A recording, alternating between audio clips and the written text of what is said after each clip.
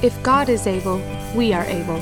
Welcome to the One Cause Church podcast with Pastor Eric Holler. Let's turn to Psalm 91 on the screen. We're going to read this portion of Scripture together. It's 16 verses, and we've been walking through this incredible chapter the last couple of weeks, and next week we'll finish it off. But today we're in part 3, and we've been reading it together every week. So if you would, please read jubilantly and loudly with me now. He who dwells in the secret place of the Most High shall abide under the shadow of the Almighty. I will say of the Lord, He is my refuge and my fortress. My God, in Him I will trust. Surely He shall deliver you from the snare of the fowler and from the perilous pestilence. He shall cover you with His feathers, and under His wings you shall take refuge. His truth shall be your shield and buckler. You shall not be afraid of the terror by night, nor of the arrow that flies by day, nor of the pestilence that walks in darkness, nor of the destruction that lays waste at noonday. 1,000 may fall at your side, and 10,000 at your right hand, but it shall not come near you. Only with your eyes shall you look and see the reward of the wicked. Because you have made the Lord, who is my refuge, even the Most High, your dwelling place, no evil shall befall you, nor shall any plague come near your dwelling. For He shall give His angels charge over you to keep you in all your ways. In their hands they shall bear you up, lest you dash your foot against a stone. You shall tread upon the lion and the cobra, the young lion and the serpent you shall trample underfoot. Because He has set His love upon me, therefore I will deliver Him. I will set Him on high because He has known my name. He shall call upon me, and I will answer him. I will be with him in trouble. I will deliver him and honor him.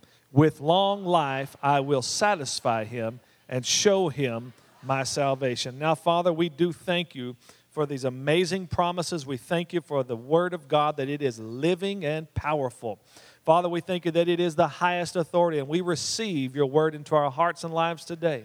We know that we're better because of your Word. Your Word shows us who we really are. Your Word shows us who you are, God, and how we are fit together by love. Father, thank you for the spirit of wisdom and revelation now in the knowledge of Christ to be upon your people.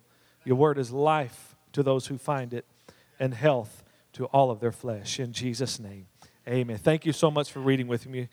You may be seated. And I just want to give a little bit of recap of some things that we've talked about. I've titled this message Psalm 91. It's divine because we have lots of D words we've been going through. And if you have not heard any of these messages, you can definitely go to our website, onecausechurch.com, and click on the podcast button, and we have all of our sermons free for you to listen to throughout your week and to continue to be enriched by God's Word. But I just need to touch shortly on a few things, and then we'll get into some new things today. And the first verse says, He who dwells in the secret place of the Most High shall abide under the shadow of the Almighty. Everybody say dwelling. Now, David was talking about something that he had to get into that was not an all-the-time reality for him, because he was under the old covenant where the Spirit of God did not dwell in men, but He would come up on them from time to time. You and I have a greater reality, as Jeremiah was talking about this morning, this amazing new covenant that God cut in His Son's body, and that through that new covenant He opened up a new and living way. And Paul said it like this, that there was this mystery that was hidden throughout the ages, which has now been revealed. That is Christ in you, the hope of glory. Paul even said that in Acts 17, he said that in Him, that is in Christ, we live and we move and we have our being. He is our dwelling place. He is our home. Hallelujah. I'm grateful to God for that. That He's not coming to visit us from time to time and to peek in on our lives, but He came and moved in to our very lives, into our spirit, and is always that very present help. He is every resource of home for you and I. Amen. And then he says, I will say of the Lord, he is my refuge and my fortress, my God, in him I will trust. Everybody say declaration. All right, David says, I will say of the Lord. It is important that you speak about your God, especially when you find yourself in adversity. And my question is, what do you say about God in your adversity? Because what's coming out of your mouth is the product of what you believe in your heart. Jesus said that out of the abundance of the heart, the mouth speaks. All right? The scripture also says that we have the same spirit of faith as it is written, I believed and therefore have I spoken. We also believe and therefore speak. So we understand that faith has a voice. Faith has a declaration. David said, I will say of the Lord. Your words are the declaration of the belief of your heart. Who you believe God is will determine ultimately what you believe that he can and will do for you.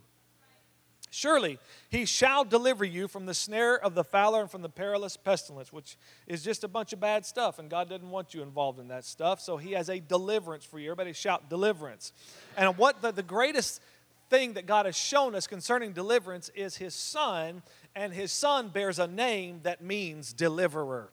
His name is Jesus. Through Greek transliteration, his name is Jesus, but his name is actually Joshua. Joshua means deliverer. Moses means drawn out. But God didn't want us just thinking about and identifying with the kingdom of darkness that we've been drawn out of, even though we thank God that we have been brought out of that nastiness.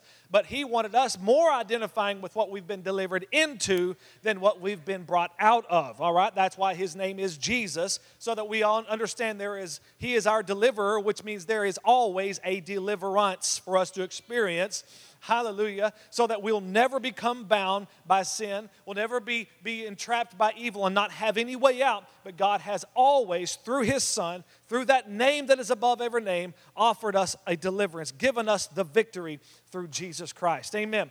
The scripture says, whoever calls on the name of the Lord shall be saved or shall be delivered. And then verse 4 says, he shall cover you with his feathers, and under his wings you shall take refuge. His truth shall be your shield and buckler. It's another beautiful thing that God is our defense. Everyone say defense. Hallelujah. God loves you so much, and he's willing to defend you at all costs. Matter of fact, the scripture says, John says, these things I write to you that you may not sin, but if anyone does sin, we have an advocate with the Father. In other words, we have a defender. We have somebody who is on our side, who is pleading our case, our cause before his Father. Hallelujah. And that blood that Jesus is seated in, you realize that Jesus took an offering of his own blood and poured it upon the mercy seat of heaven and then sat down on that blood, ensuring us that the war between heaven and earth, between God and man, through sin is over. That's what the word peace means. It's a Greek word eirene, and it means the end of the rage and havoc of war, a state of national tranquility, which means that God only has one position concerning you, and that is he loves you and he is on your side.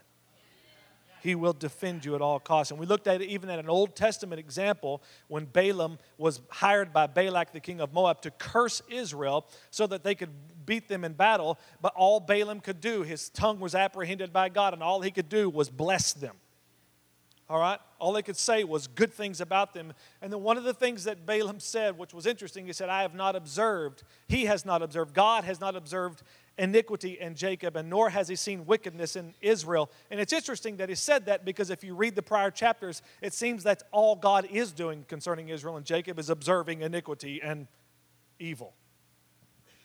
Fiery serpents were sent into the camp. The poisonous snakes sent in because they were complaining against God. Moses, his ministry got wrecked and he couldn't enter into the promised land because he struck the rock the second time. So there's lots of things God is observing. However, God wants us all to understand something here today, that it's one thing for himself to deal with your weakness, to deal with your failings, but when the enemy comes to accuse you, God has nothing but good to say about you. Because when you pick on his family, he takes it personally. Even Jesus told Saul, I should say, of Tarsus, when the bright light shone on him on the road to Damascus and he fell off of his beast of burden, and he said, who are you, Lord? And Jesus said, I am Jesus of Nazareth, whom you are persecuting. He didn't say, why you are persecuting my church. He said, why are you persecuting me? He is your defense. Who dares accuse us whom God has chosen for his own? The scripture says no one, for God himself has given us right standing with himself. Who then will condemn us? No one, for Christ died for us and was raised to life for us, and he is sitting in the place of honor at God's right hand, pleading for us. And the scripture says that blood of sprinkling that Jesus put on that mercy seat speaks better things than that of Abel. Abel, the brother of Cain, who was killed by Cain, and out of just pure envy and jealousy, and his blood, God told Cain that your brother's blood cries out to me from the ground. What was that blood saying? That blood was saying, avenge me. That blood was saying, there's injustice here. But the blood of Jesus speaks better things than that of Abel. If anybody needed to be avenged for being an innocent man hanging on a cross, it was Jesus. But no, his blood didn't say that. His blood said, forgive them. His blood said, now accept this sacrifice. And Father, let this blood say for them that they are righteous, they are holy, they are above reproach, that it is finished, that the war is over, sin is abolished. And this is a people that are dedicated to their God. This is a holy people. These now are not just people who are trying to do righteous things. No, they have become the righteousness of God in Christ. Hallelujah. They are sons of God now. I love that. Which teaches us that God is more on your side than even you yourself are. You shall not be afraid, verse 5, of the terror by night, nor of the arrow that flies by day, nor of the pestilence that walks in darkness, nor of the destruction that lays waste at noonday. You shall not be afraid. Say, I shall not be afraid. All right? Dauntlessness. I love the word dauntless. It means resolutely fearless. And what he's helping us understand is, yeah, there is trouble out in the world. There is destruction. There is calamity. But it is not your place as his child to go looking for it. You don't have to look far if you want to find it. All right? It is there. Jesus said, in this world you have trouble, but be of good cheer. I've overcome the world. All right? Let's look to Jesus, the author and the finisher of our faith, who for the joy that was set before him, he endured the cross. Proverbs, the great wise King Solomon wrote this in Proverbs 15, all the days of the desponding and afflicted are made evil by anxious thoughts and forebodings. That is this intuition, if you will, a twisted intuition that something is going to go wrong, that there's some calamity waiting for you around the corner. And so this is why days are made evil for the desponding and afflicted, because they're only expecting bad to happen. They're only expecting things to turn wrong. They've bought into the idea that all good things must come to an end. But as a believer, that's not your reality. Because you serve a God, as David said, you are good and you do good. Good things for you never come to an end. Christ has become your high priest of the good things to come. Amen. Hallelujah. Paul said, be anxious for nothing, which means we have no excuses for fear or worry. We don't get to excuse ourselves from that and think, well, yeah, but if I don't worry, I feel like I don't care. Somebody's got to worry about this. No, but worry, listen, the ugly truth about worry is when you put yourself, worry is just you putting yourself in the place of God. Ouch. Aren't you glad you came to church to hear that today? Be anxious for nothing, but in everything by prayer and supplication with thanksgiving, let your requests be made known to God. And the peace of God, which passes all understanding, will guard your hearts and minds through Christ Jesus. Amen. So now let's get into some new things. Verse 7 says, 1,000 may fall at your side and 10,000 at your right hand, but it shall not come near you. Say it. It shall not come near me. Only with your eyes, he says, shall you look and see the reward of the wicked. Everybody say distance. Yeah, God, it is God's desire that you be distant from evils, to keep you, to shield you, to protect you. I love Isaiah chapter 54 because it follows this messianic prophecy about Jesus being led to the slaughter, that by his stripes we are healed, and that he himself bore our sickness and disease, and that it pleased God to bruise him, that he would die, that he would be named among the transgressors. But hallelujah, thank God. Chapter 54 then says, because of those things, this is the result. You ought to just read Isaiah 54 sometime. It's a powerful, powerful chapter. And it's the celebration. It's the response. It's the effect of what happened in Isaiah 53. And 54:14 says, in righteousness you shall be established. You shall be far from oppression. Let's say that, far from oppression. You shall not fear, and from terror, for it shall not come near you. Verse 15, indeed, they shall surely assemble, but not because of me. Whoever assembles against you shall fall for your sake. Amen. This is a God who he teaches us about himself, that he loves you and wants no harm to come near you. He's designed you to be harmless. General Edward Braddock was one of the most experienced officers in England's army, and he called upon this young soldier that he had heard much about at the age of 23 by the name of George Washington. George Washington had been in a small battle with the French and Indians and escaped with his life as he took stance at a certain fort, but to no avail. They ended up actually sieging the fort, but he escaped with his life. And so General Braddock wanted him to join him and become one of his aides. And when Washington's mother got news that he was going to yet go out again into battle, she tried to persuade him to stay home. And listen to the words of George Washington. He said, the God, Jesus Christ, to whom you commended me, madam, when I set out upon a more perilous errand, defended me from harm, and I trust he will do so now. Do you not? So the stage was set, and Washington joined General Braddock, and he warned him. He warned him of the French and Indian guerrilla tactics of warfare, but Braddock didn't want to hear this from this inferior officer, and so he was insulted that he would even try to tell him how to do battle.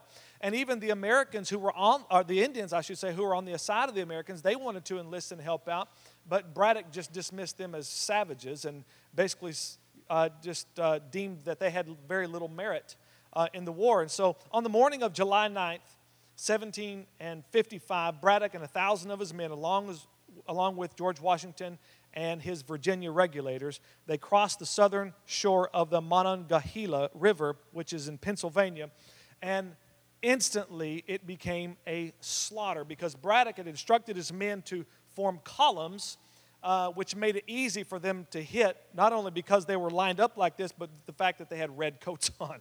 So they were easy targets, and these guys were accustomed to just one way of doing battle, and musket balls just rained down on them from cliffs and from behind rocks and from trees. And so these Virginia men, as well as George Washington, they quickly adopted that Indian style of warfare, and so they dropped behind trees and shot only when the enemy had become in plain sight. And this enraged General Braddock because he just saw this as cowardice, and so he was trying to get them all to come back to that column style because these were his rules of engagement. This is all he'd ever known, and so he was trying to rally the troops, but to no end. And even George Washington was trying to help General Braddock. He was coming out into the open and trying to just follow orders, and I mean, it was heavy, heavy, heavy warfare. And one soldier was observing George Washington running back and forth, being out in the open, an open target. He said, I expected every moment to see him fall. Nothing but the superintending care of Providence could have saved him. Indians testified later that they had singled him out, but their bullets had no effect on him. They were convinced that an invisible power was protecting him. And eventually, General Edward Braddock was mortally wounded in the side, and 3 days later, died. And they retreated with the most lopsided battle in American history. 714 British soldiers had been killed, 37 wounded, 26 officers out of 86 were killed, and 37 of them were wounded. And only 30 men and 3 officers were killed of the French and Indians. And on July 18th, 9 days later, George Washington returned to Fort Cumberland, which is a 120-mile journey from where the battle had ensued. And he wrote a letter to his mother to allay any fears that she would have, as news of this rout had already preceded them. He also wrote to his brother, listen to the words of George Washington, as I have heard since my arrival at this place, Fort Cumberland, a circumstantial account of my death and dying speech. I take this early opportunity of contradicting the first and of assuring you that I have not as yet composed the latter. But by the all-powerful dispensations of providence, I have been protected beyond all human probability or expectation. For I had 4 bullets through my coat, and 2 horses shot under me, yet escaped unhurt, although death was leveling my companions on every side of me. Wow. George Washington was untouched by bullet, by bayonet, by tomahawk, and by arrow. Scores of victims had fallen beside him, yet he went unharmed. He had been protected by God's hand. Every other mounted officer was slain in that battle. What's even more interesting, 15 years later, George Washington visited that site, and there was an Indian chief, an old Indian chief, who had heard that he was in the area and wanted to have a meeting with him. And through an interpreter, this old Indian chief told General Washington, I am a chief and ruler over my tribes, and my influence extends to the waters of the Great Lakes and to the far blue mountains. I have traveled a long and weary path that I might see the young warrior of the great battle. It was on the day when the white man's blood mixed with the streams of our forest that I first beheld this Chief Washington. I called to my young men and said, mark that tall and daring warrior. He is not of the red coat tribe. He hath an Indian's wisdom. And his warriors fight as we do. Himself alone is exposed. Quick, let your aim be certain, and he dies. Our rifles were leveled, rifles which, but for you, knew not how to miss. 'Twas all in vain. A power mightier far than we shielded you. Seeing you were under the special guardship of the Great Spirit, we immediately ceased to fire at you. I am old and soon shall be gathered to the great council fire of my fathers in the land of shades. But before I go, there is something that bids me to speak in the voice of prophecy. Listen to this, ladies and gentlemen. Listen, he says, the Great Spirit protects that man, pointing at George Washington, and guides his destinies. He will become the chief of nations, and a people yet unborn will hail him as the founder of a mighty empire.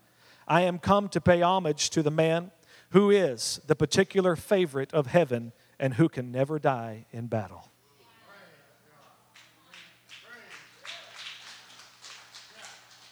Unfortunately, this story was taken out of our history books 40 plus years ago. Our children don't get to read this story today. What birthed this nation to greatness and what brings your own life to being great in this earth is nothing short of the heavy hand of God Himself distancing you from the calamities and evils that are in this world and that your enemy certainly has planned for you. But your faith in God is your shield that quenches all the fiery darts of the wicked. He is truly on your side. God is not the coordinator of your trouble. He's your shield. He's your protector. He is your rock. He is your refuge. He is your God. Listen to the Message translation. Even though others succumb all around, drop like flies right and left, no harm will even graze you. You'll stand untouched. Watch it all from a distance. Watch the wicked turn into corpses. Hallelujah. Let's move on. Verse 9 of Psalm 91 says this, because you have made the Lord, who is my refuge, even the Most High, your dwelling place. Everyone say determination. I love this. You have made the Lord your dwelling place. That is that you have set your mind on not what is around you, but who is in you. You determine that you're only going to accept that which God has promised you. You're only going to accept His report, His way. You're determined that where He is, that is where you are going to be. Amen? He, your dwelling place, will influence your choices. He, your dwelling place, will influence your marriage. He, your dwelling place, will influence your attitude and your actions and the words that come out of your mouth. In the Spirit, it already is so, as I said earlier, but the Scripture teaches us, and it gives us this admonition that because you live in the Spirit, so walk in the Spirit. Have your manner of life after that. Set your mind on walking in the Spirit. In 1886, a guy by the name of Walter George, he broke the world record for the mile run, and he did it in 4 minutes and 12 3/4 seconds. It was an amazing feat, one that record would stand for 36 years. And in 1923, Paavo Nurmi set a new record, in which he ran it in 4 minutes and 10 seconds. It took 36 years for this man to shave off 2 seconds. His record would stand for 31 years. But in the 1930s in Middlesex, England, there were 2 men who were in the same hospital, diagnosed by the same doctor with the same disease. And that disease that was pronounced over them was a disease that would debilitate them, that would confine them to a wheelchair for the remaining part of their lives. And so one of these men accepted the doctor's report and just believed that that's how it was going to be. The other guy wasn't so easy.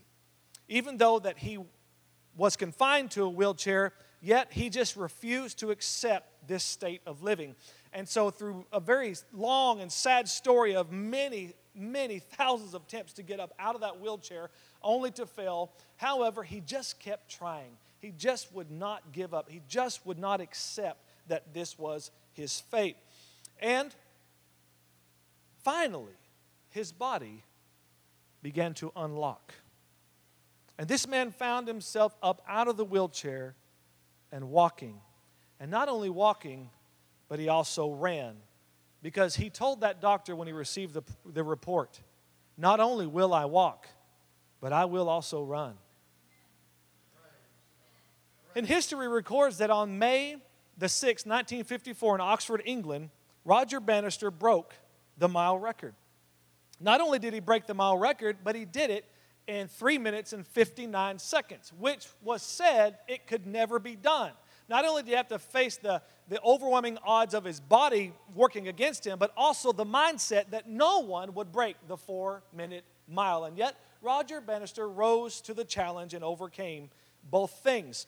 When he had accomplished this great feat, something happened, though, to the other athletes of the world. That mindset that had been tattooed on their minds, that belief that no one could break it, all of a sudden that tattoo had been removed. And over the next 4 years, 25 athletes broke the 4-minute mile.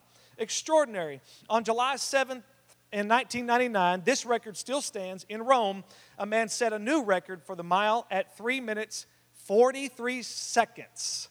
3 minutes and 43 seconds. The doctor who had given the diagnosis to Roger Bannister told him, you absolutely had that disease. There's no reason why you should have ever walked, and certainly no reason why you should have become the fastest man in the world. However, you would not accept that. That's the only thing that I can say is the reason why that can be the only reason why you're doing it, because you willed yourself out of that wheelchair. The sad part of this story is the other man that had received the diagnosis and accepted it was in the hospital, and the doctor came to see him and brought the horrible news that he had actually misdiagnosed that man. He never had the disease. And that man had accepted what the doctor said, and the doctor said, you've only been sitting in this wheelchair because you believed my diagnosis. Listen, this says that you have made the Lord your dwelling place. You have made it. You've determined that you've made up your mind that you're going to have what God says you can have, and you are who God says that you are, that you're going to pull your own life up simply by your faith in God and your determination to have what God says. Amen. Let the words of the prophet Isaiah of old ring in your ears when he says, arise from the depression and prostration in which circumstances have kept you. Rise to a new life. Shine. Be radiant with the glory of the Lord. For your light has come and the glory of the Lord has risen upon you. Be determined by your faith in God that nothing is impossible with God. Hallelujah. Hear his word. Accept it. That is, believe it and bear the fruit of that word. And Paul gives us this bit of wisdom, and lots of wisdom actually, but this in Romans chapter 8, verse 5, he says this: those who live according to the flesh set their minds on the things of the flesh. But those who live according to the Spirit, the things of the Spirit. Or that is, they set their minds on the things of the Spirit. You do live there, but you're going to have to make up your mind that you're going to walk there too. Yeah. Amen. That's good preaching, Pastor Eric. Thank you. I appreciate that. All right. Let's go to verse 10. No evil shall befall you. I pray this over my children and over you every day. No evil shall befall you, nor shall any plague come near your dwelling. For he shall give his angels charge over you to keep you in all your ways. In their hands they shall bear you up, lest you dash your foot against a stone. Everyone say direction. See, as you are led by the Spirit, walking by faith, God gives his angels charge over you to direct you from calamities, from evil, from plagues, all the way down to a stub toe. Lest you dash, I love the way it says, lest you dash your foot against a stone. Wow. Every step, then, can be influenced by God's divine direction. This shows us how involved God can be and wants to be in our lives. Invite him into every area of your life and then believe that he is even in the details. Not the devil in the details, but let God in the details. And enjoy the benefits of his divine direction. Solomon also said this, in all your ways, acknowledge him, and he will direct your paths.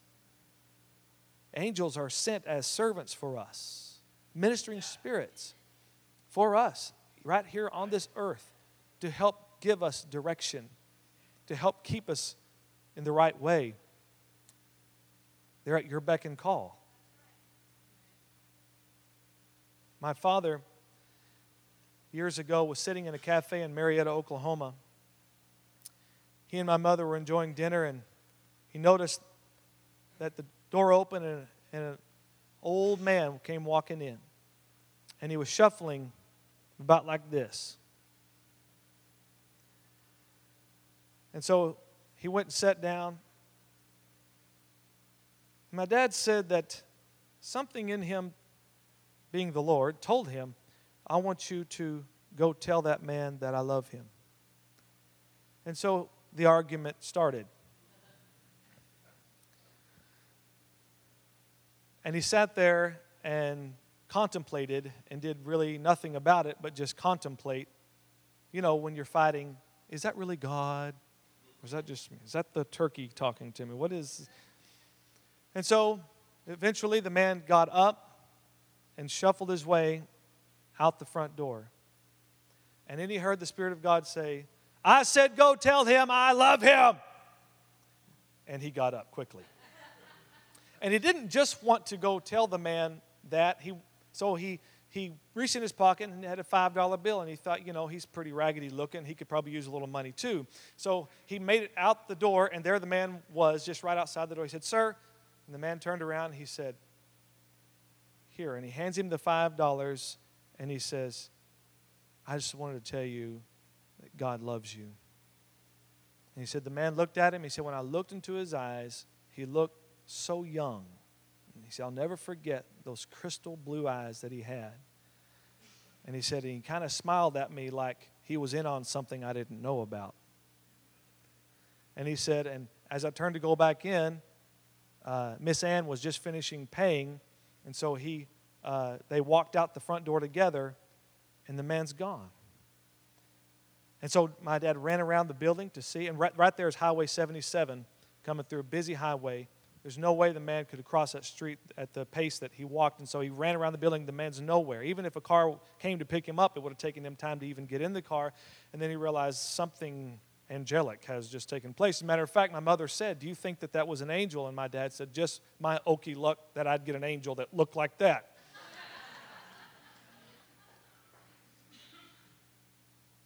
And fast forward a few years, my parents became students at Christ for the Nations, the greatest Bible school on planet Earth.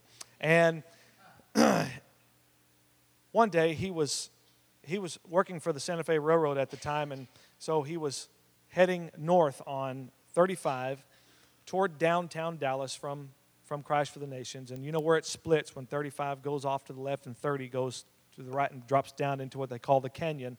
Just as he was dropping down to the canyon, he says that, you know, coming off the farm in Oklahoma, I just still could not get over all of that glass and steel jutting up out of the ground. And so he was mesmerized by the cityscape.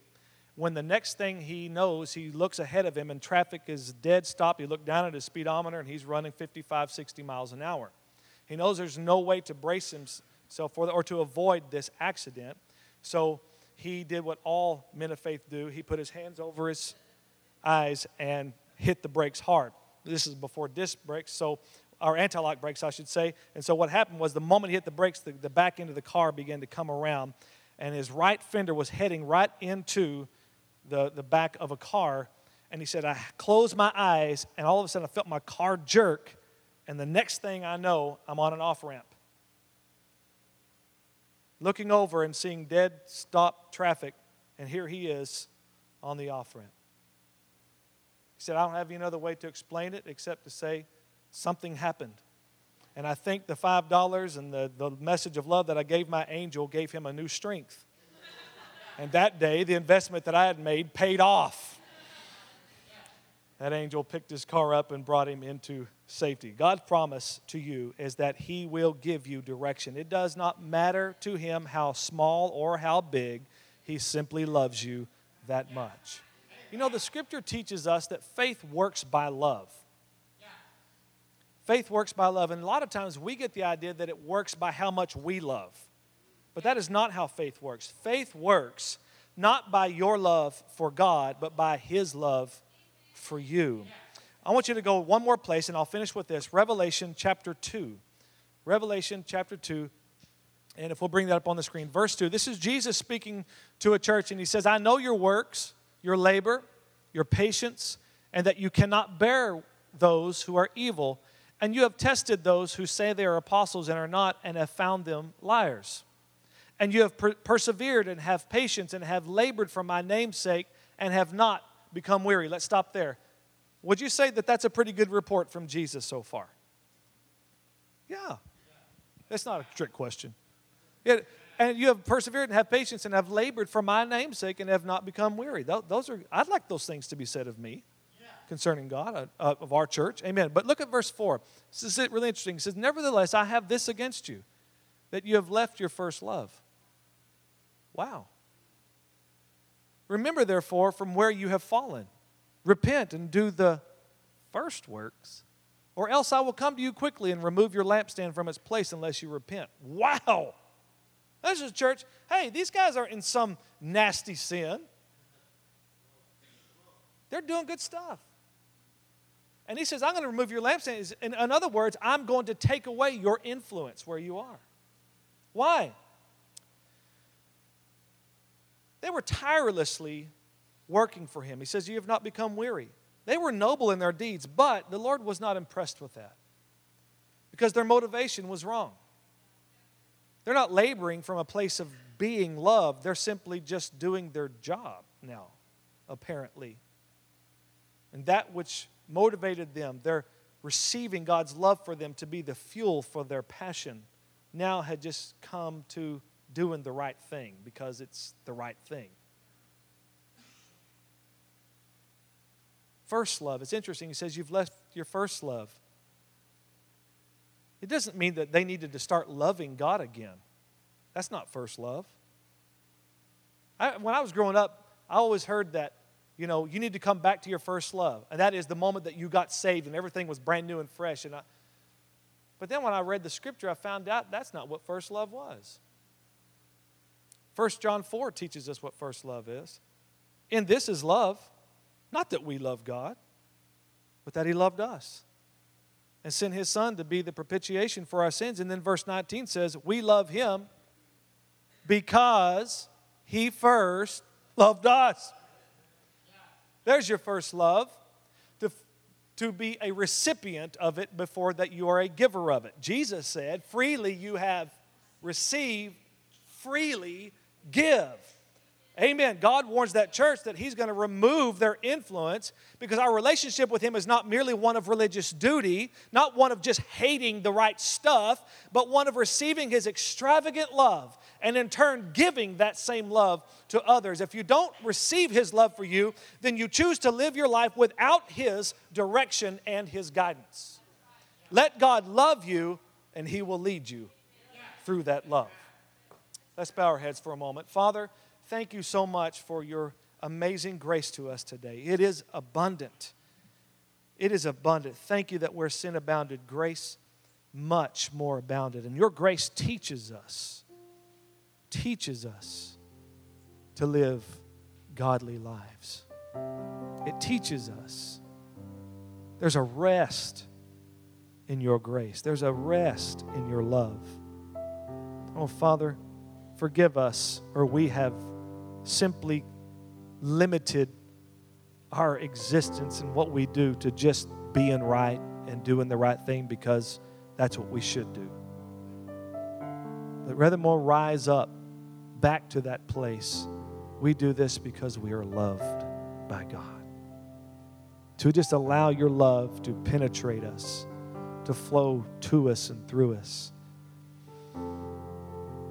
What a rest there is in your love. You said, come to me, all you who are weary, all you who are burdened down. Learn of me. Find rest in me. Maybe you're here today and you say, Pastor Eric, I need God. I need His help right now. I've been laboring. I'm tired. And I need Him to help me. I need strength today. I need my hope renewed again. I'm just tired. It's between me and you and God. Can you just raise your hand? I want to pray for you right where you are. Thank you, Father. Thank you, Lord, for all these who have raised their hand today. And there's rest for the weary today. Your strength is made perfect in our weakness. I thank you, God, that you are right now infusing your joy, unspeakable and full of glory, into them. And that joy is our strength. Lord, that where there has been sighing and crying, there will be laughter and joy. There will be gladness of heart so that they will have a continual feast despite their circumstances. And I thank you, Lord, your word says, cast your care upon me, for I care for you.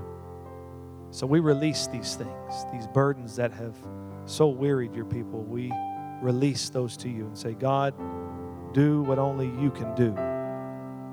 And I pray that they would find rest and strength in the name of Jesus. Thank you for your beautiful gospel, that in it is total rest, that Christ died for our sins, and He was buried, and He rose again from the dead 3 days later. And whoever believes on Him will receive everlasting life. In Jesus' name, amen. Thanks for listening to our podcast. We want to invite you to join us in service Sundays at 9:30 a.m., 11 a.m., or 1 p.m., and Wednesdays at 7 p.m. Please visit onecausechurch.com for location and events. You can also like us on Facebook and follow us on Twitter and Instagram at One Cause Church. If you'd like to partner with our ministry, you can now donate securely online. Just click on the link located on the front page of our website at onecausechurch.com.